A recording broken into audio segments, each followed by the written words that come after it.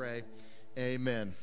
Amen. Well, hey, we are on week 7 of our series called The Story. And if this is your first time with us today, we're using this book right here as a resource, which is a good portion of the Bible arranged in chronological order and divided into 31 chapters. And we are studying a chapter a week. And by the time we're done, we literally will have gone through the story that's in the Bible from the beginning to the end. And this has just been a great study so far, and I'm continuing to learn new things all the time, and it's hard to believe that we're 7 weeks into this series already. Just by a show of hands, how many of you are caught up on your reading? You've read all the way. Very, very good. Hey, if you're not quite caught up yet, that's okay. Just get caught up this week and jump right back in. But here we are at chapter 7, and I'll tell you, I read this chapter, and maybe you're kind of like me, but when I read stuff that are descriptive, I think of like movies sometimes, and when I read through this chapter, I'm thinking Braveheart and Gladiator. I'm thinking movies like that. If you like those movies, maybe this resonated with you. But chapter 7 of the story begins 40 years later from where we left off last week. You might recall from last Sunday, the Israelites were right there getting ready to move into the promised land, the land that God was going to give them. And then what happened? Why didn't they get to go? Because when they sent the spies into the land, all 12 of them came back, and 10 of them said what? Can't do it. We're like little grasshoppers to them. They got fortified cities, and basically what they were saying was, God, you're not powerful enough. Our faith isn't big enough to follow you in there. And so God said, fine, then none of you get to go. And he said, turn around, head back out to the wilderness. And there they wandered around for 40 years. Why 40 years? Because God said every person in the Israelite camp that is 20 years of age and older doesn't get in. So he said, I'm going to wait until that entire generation dies off. Everybody under 20, I'm going to take them in. And so that's what happened. So here we are 40 years later. This is some 600 plus years after God made this promise to Abraham that out of him he was going to build a mighty nation. And he says, now with this new generation of Israelites, now we're going to move into the promised land and we are going to take possession of it. And I think it's at this point I want to say just a couple of things, because I know that there's a good number of people in our church right now who had got a copy of the story and they are reading it, and it is a page turner because this is brand new information. There's people in our church, I've never read this before, and I'm learning this. And you get to this part of the story, and you might have had this response to reading chapter 7. Now hold on a minute. What is it gives them the right to just go in and take over? Did you have that thought? Did it cross your mind? Well, that wasn't a very nice thing to do. And sometimes we approach Scripture through modern day lenses, not sometimes, all the time, but sometimes it's hard to go like, you know what, I remember some things in our history as a country where we did something like that, and that wasn't very nice. And we have opinions about different conflicts around the world. And even within our own church, there's a variety of opinions about where we should and shouldn't be in the world and doing things that we're doing. It's like, well, I don't think we have the right to do that, because these are the opinions that float all throughout our minds. And so when we come across passages of Scripture like this, we might be tempted to say, well, what right did they have to just drive out the Amorite people? Why could they do that? Well, if you've had some of those thoughts, or you've kind of wrestled through this, let me just take a second and point out a few things, because we need to kind of come back around why this is happening. Why now? Why at this point in history? We cannot lose sight of the fact that God told Joshua to go in and take possession of the land, and he said, I want you to do it because of the wickedness of all the inhabitants of the land. You got to remember, this is a time in the history of the world where the people who were living in the promised land were full of wickedness. It was kind of like back in the beginning with Noah, where all these hearts were wicked. And God's like, I'm going to clean house, and we're not going to have this wickedness in this land. If you were to go back to Genesis chapter 15, verse 16, God is having this conversation with Abraham, and he says this to Abraham, in the 4th generation, your descendants will come back right here. For the sin of the Amorites has not yet reached its full measure. It's like Abraham is saying, or God is saying to Abraham, listen, there's going to come a day when the wickedness of these people is going to grow so great that I'm going to step in and I'm going to use your descendants to do it, and we're going to get rid of this wickedness. So there was this horrible amount of wickedness. Now, what were some of the things that the Amorites were doing? Well, these people that God said drive out completely from the land, what were they doing? They practiced idolatry. That was one of the things. They worshiped other gods. And we know from other places in the Bible and from history that these Amorite people, that when they worship God, they would institute a lot of prostitutes with that worship. It was very immoral. Everything was just awful about it, detestable in God's eyes. They would also sacrifice children to their gods. This was common practice. They would take their children and they would burn them alive because they felt it honored the gods they worshiped. And God said, no, I'm going to drive this from the land. I am going to rid the planet of this kind of behavior. Even more importantly than that, though, why did God want the Israelites in the promised land? Because he wants to use these people in this location to be an example to the rest of the world. This was God's desire, to let this be home base, to let the whole world know what it's like to be a people of God. There's 19 times in the scriptures where God declares this very thing as his mission. He says, to Abraham that I'm going to be your God, you're going to be my people, and I desperately just want to be in relationship with them.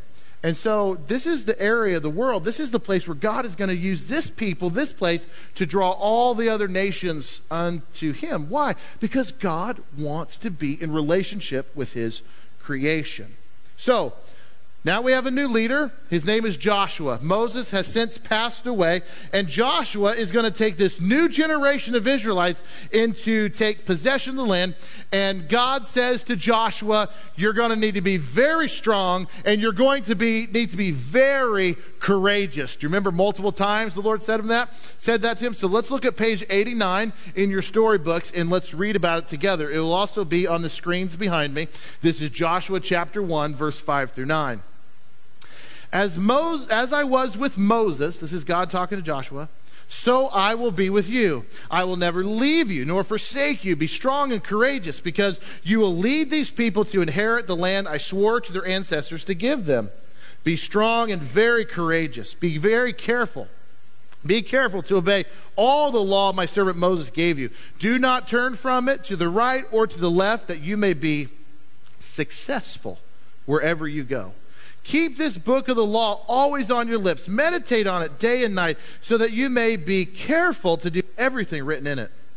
Then you will be prosperous and successful. Have I not commanded you? Be strong and courageous. Do not be afraid. Do not be discouraged, for the Lord, your God, will be with you wherever you go. And right here in this chapter, we see God giving Joshua the formula for great success. And I would say to you today that this is still the formula for great success for us.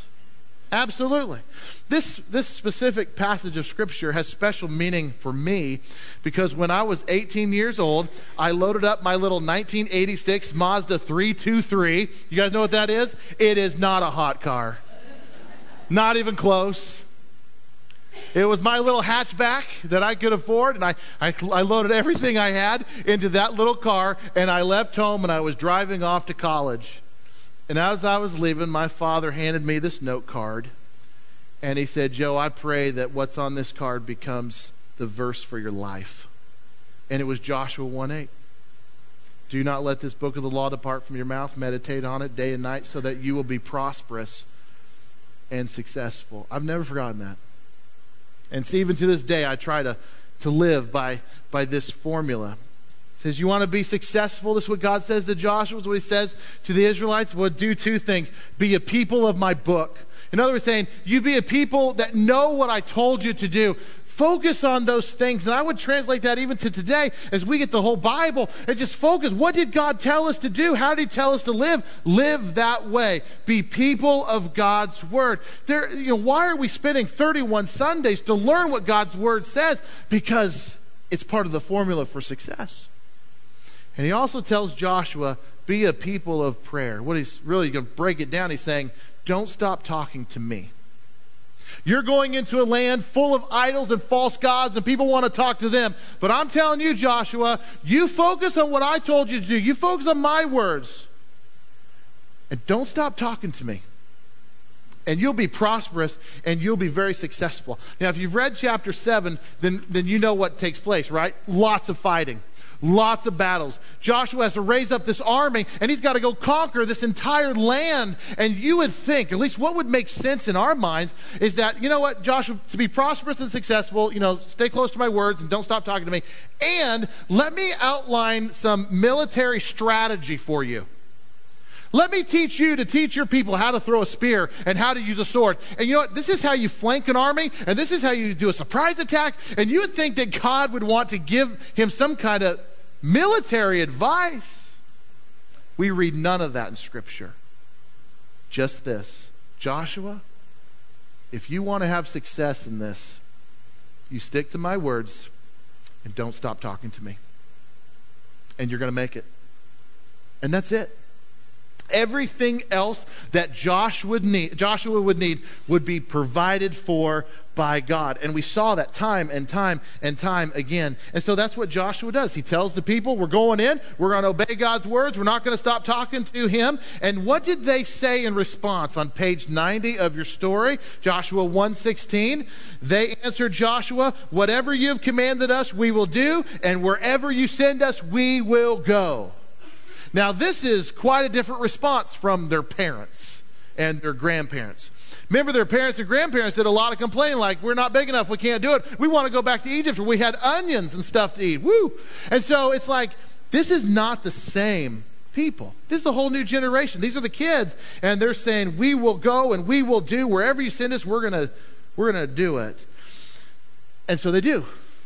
And they cross the Jordan River, which you need to spend some time. That's an amazing story. They cross the Jordan River, and they come to the city of Jericho.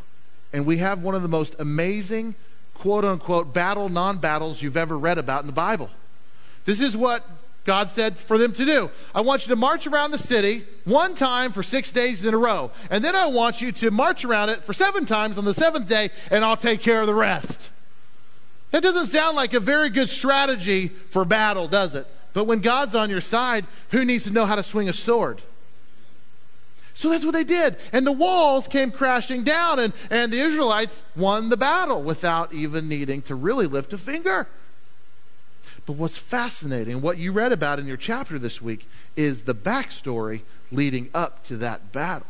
And that's where I want us to spend a few minutes, because it's in the backstory, it's the behind the scenes that we meet this woman. Her name is Rahab, and she shows the same amount of courage, the same amount of faith as Joshua does. So look on page 90. Let's read about her. Then Joshua, son of Nun, secretly sent 2 spies from Shittim. Go look over the land, he said, especially Jericho. So they went and entered the house of a prostitute named Rahab and stayed there. The king of Jericho was told, look, some of the Israelites have come here tonight to spy out the land. So the king of Jericho sent this message to Rahab. Bring out the men who came to you and entered your house, because they have come to spy out the land. And if you read it, you know what happens next. They send people to her, and she's like, oh no, these guys showed up and they went on their way. I don't know what they wanted. She completely lied.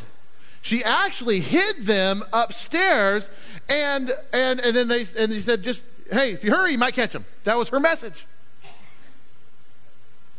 Why would she do that?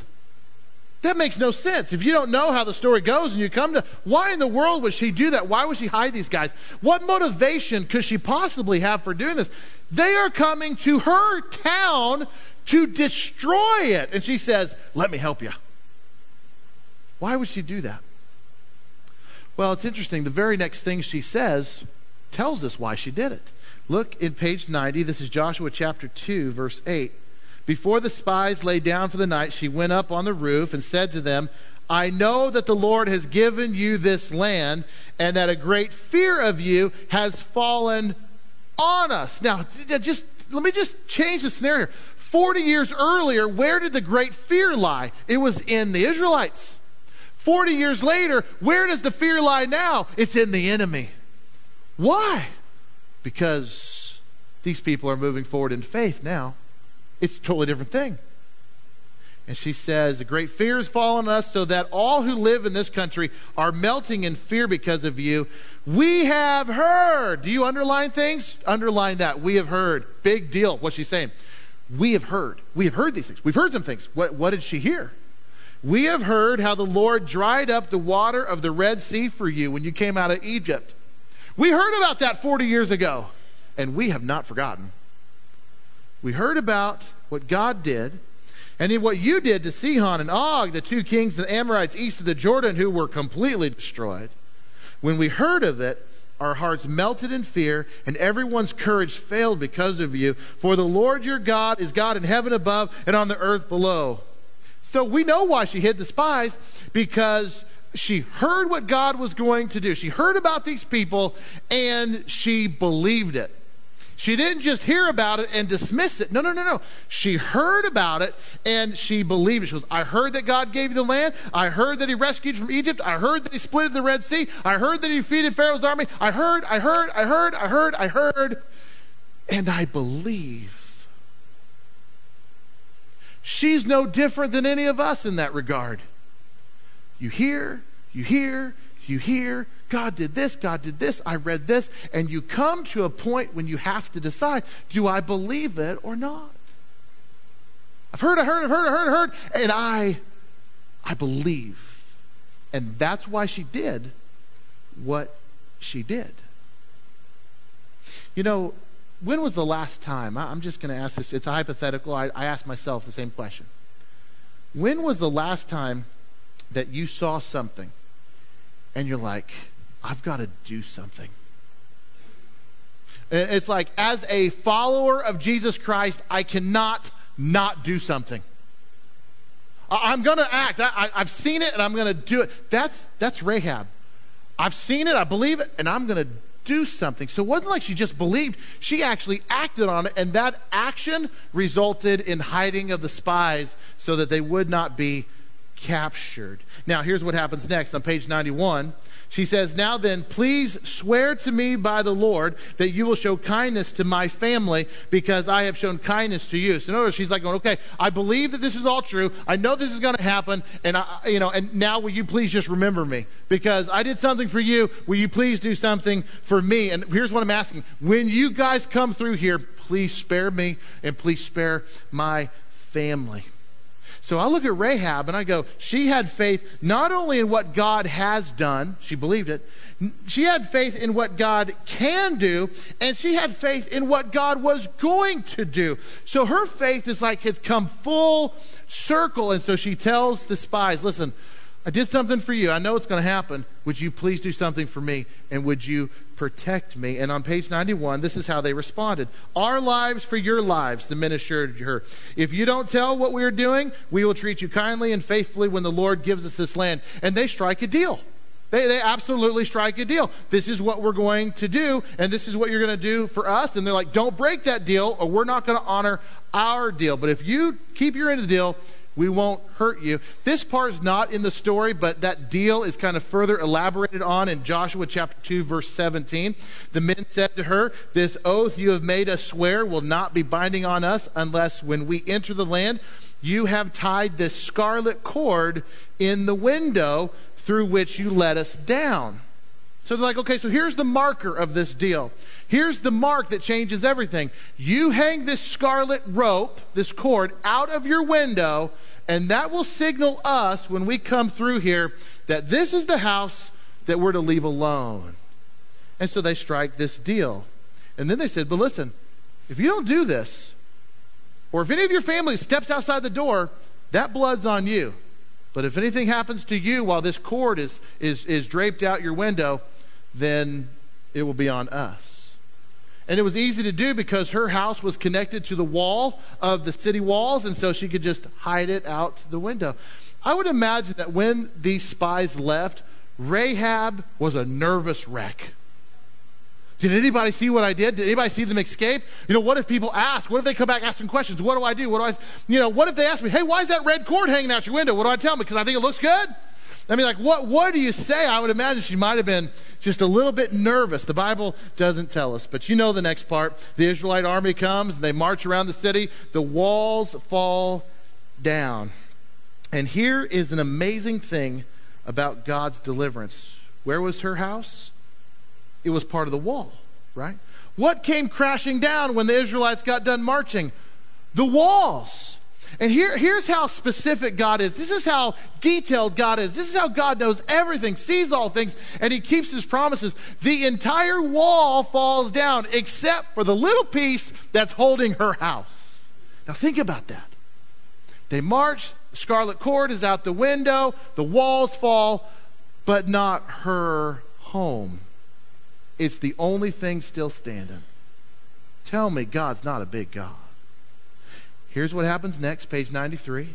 Joshua said to the two men who had spied out the land, "Go into the prostitute's house and bring her out and all who belong to her in accordance with your oath to her." So the young men who had done the spying went in and brought out Rahab, her father, her mother, her brothers, and all who belonged to her. And essentially what happened is they said, "You're now going to be adopted into our family." They brought them outside, and then Rahab and her family lived with the Israelites for the rest of her days. They just adopted her and said, "You're a person of faith. You're going to be a part of what God is doing through us." Now, don't forget the name Rahab. This is not the last time that you are going to hear her name, and it's not the last time you're going to hear it in a short amount of time. In the next few chapters, she comes up again, and I'll tell you about that when we get there.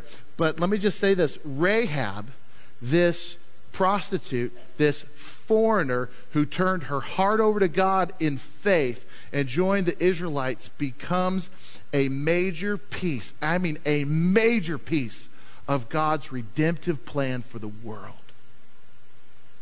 And I'm not even overstating that.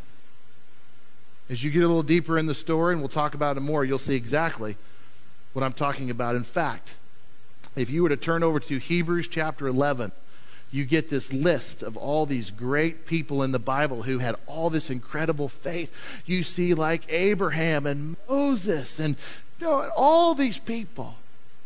And guess who's in that list?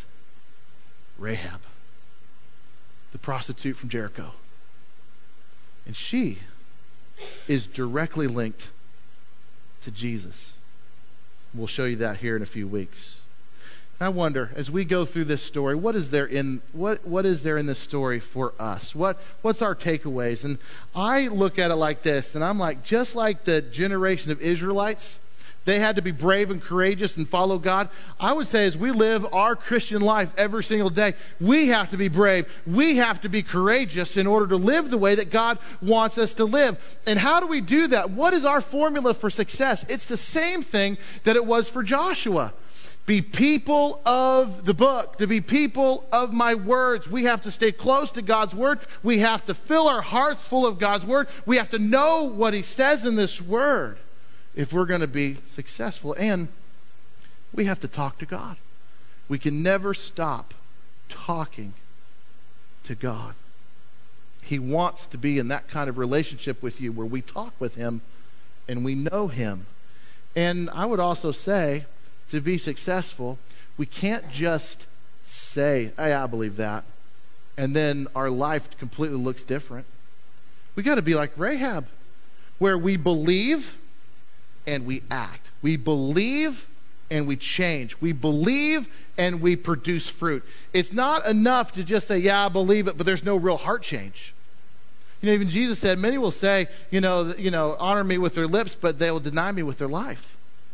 And so just like Rahab, she believed and she acted. And there were many New Testament writers who acknowledged this. One is James, who's the half-brother of Jesus. And when he was doing his writing in the New Testament, he brings up Rahab. And he brings up this idea that it's just not faith. You got to act on the faith. And it says in James 2:24, "You see that a person is justified by what he has done and not by faith alone. In the same way, was not even Rahab the prostitute considered righteous for what she did when she gave lodging to the spies and sent them off in a different direction? As the body without the spirit is dead, so faith without deeds is dead. So what James is saying, what many other New Testament authors have said, is that, you know what, it takes more than just some kind of half-hearted, yeah, I believe. Yeah, sure, I believe. Yeah, I believe. I show up at church on Sunday. Sure, I believe it.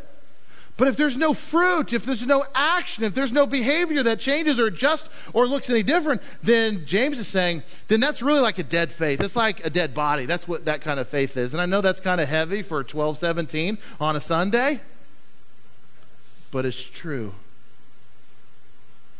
Our God is great.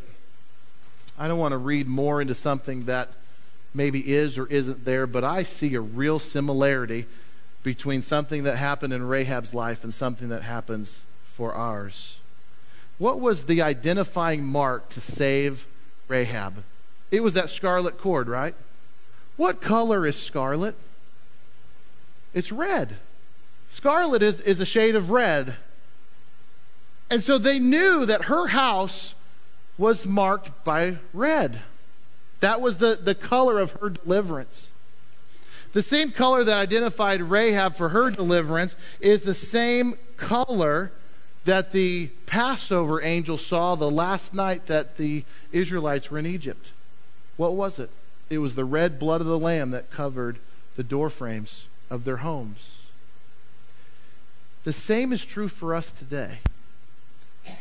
But our red is the blood of Jesus Christ. It's the blood of Jesus that marks our hearts. It's the blood of Jesus that he shed on the cross that opens salvation's door for us. Why? Because our sins can be forgiven, because Jesus bore our sin while he hung there on the cross. So it was the red cord that marked Rahab's deliverance. It was the red blood of the Lamb that marked the deliverance for the Israelites. It's the red blood of Jesus that he shed on the cross that marks our deliverance too. This won't be on the screen, but if you were to turn to page 101, which is at the end of this chapter in your storybook, Joshua is an old man by this point. They've fought lots of battles, they've conquered lots of territories, and the Israelites are not done fighting. But this is the end of the road for Joshua. He knows that his time is short. He's an old man by this point. And so he gathers all the Israelites together, and he's like, I got one last thing I want to tell you.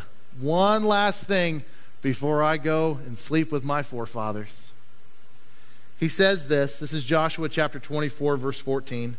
Now fear the Lord and serve him with all faithfulness. Do you hear this? His message has been consistent. His following of God has been consistent all of his life. Joshua's life is one of the most consistent lives you're going to read in all of Scripture. And he says to them, now fear the Lord and serve him with all faithfulness.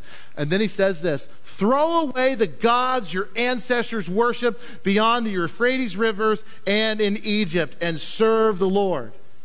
In other words, like all this stuff that still is kind of hanging around, not all of you have gotten rid of. I'm telling you right now, serve the Lord only and get rid of that stuff. And then he says, but if serving the Lord seems undesirable to you. In other words, take everything that you've seen God do, take all the stuff that he's done, all the battles he's fought for you. Do you remember reading about the battle where they were fighting and God sent a huge hailstorm and wiped out the enemy? You know, that kind of God who provides for us like that.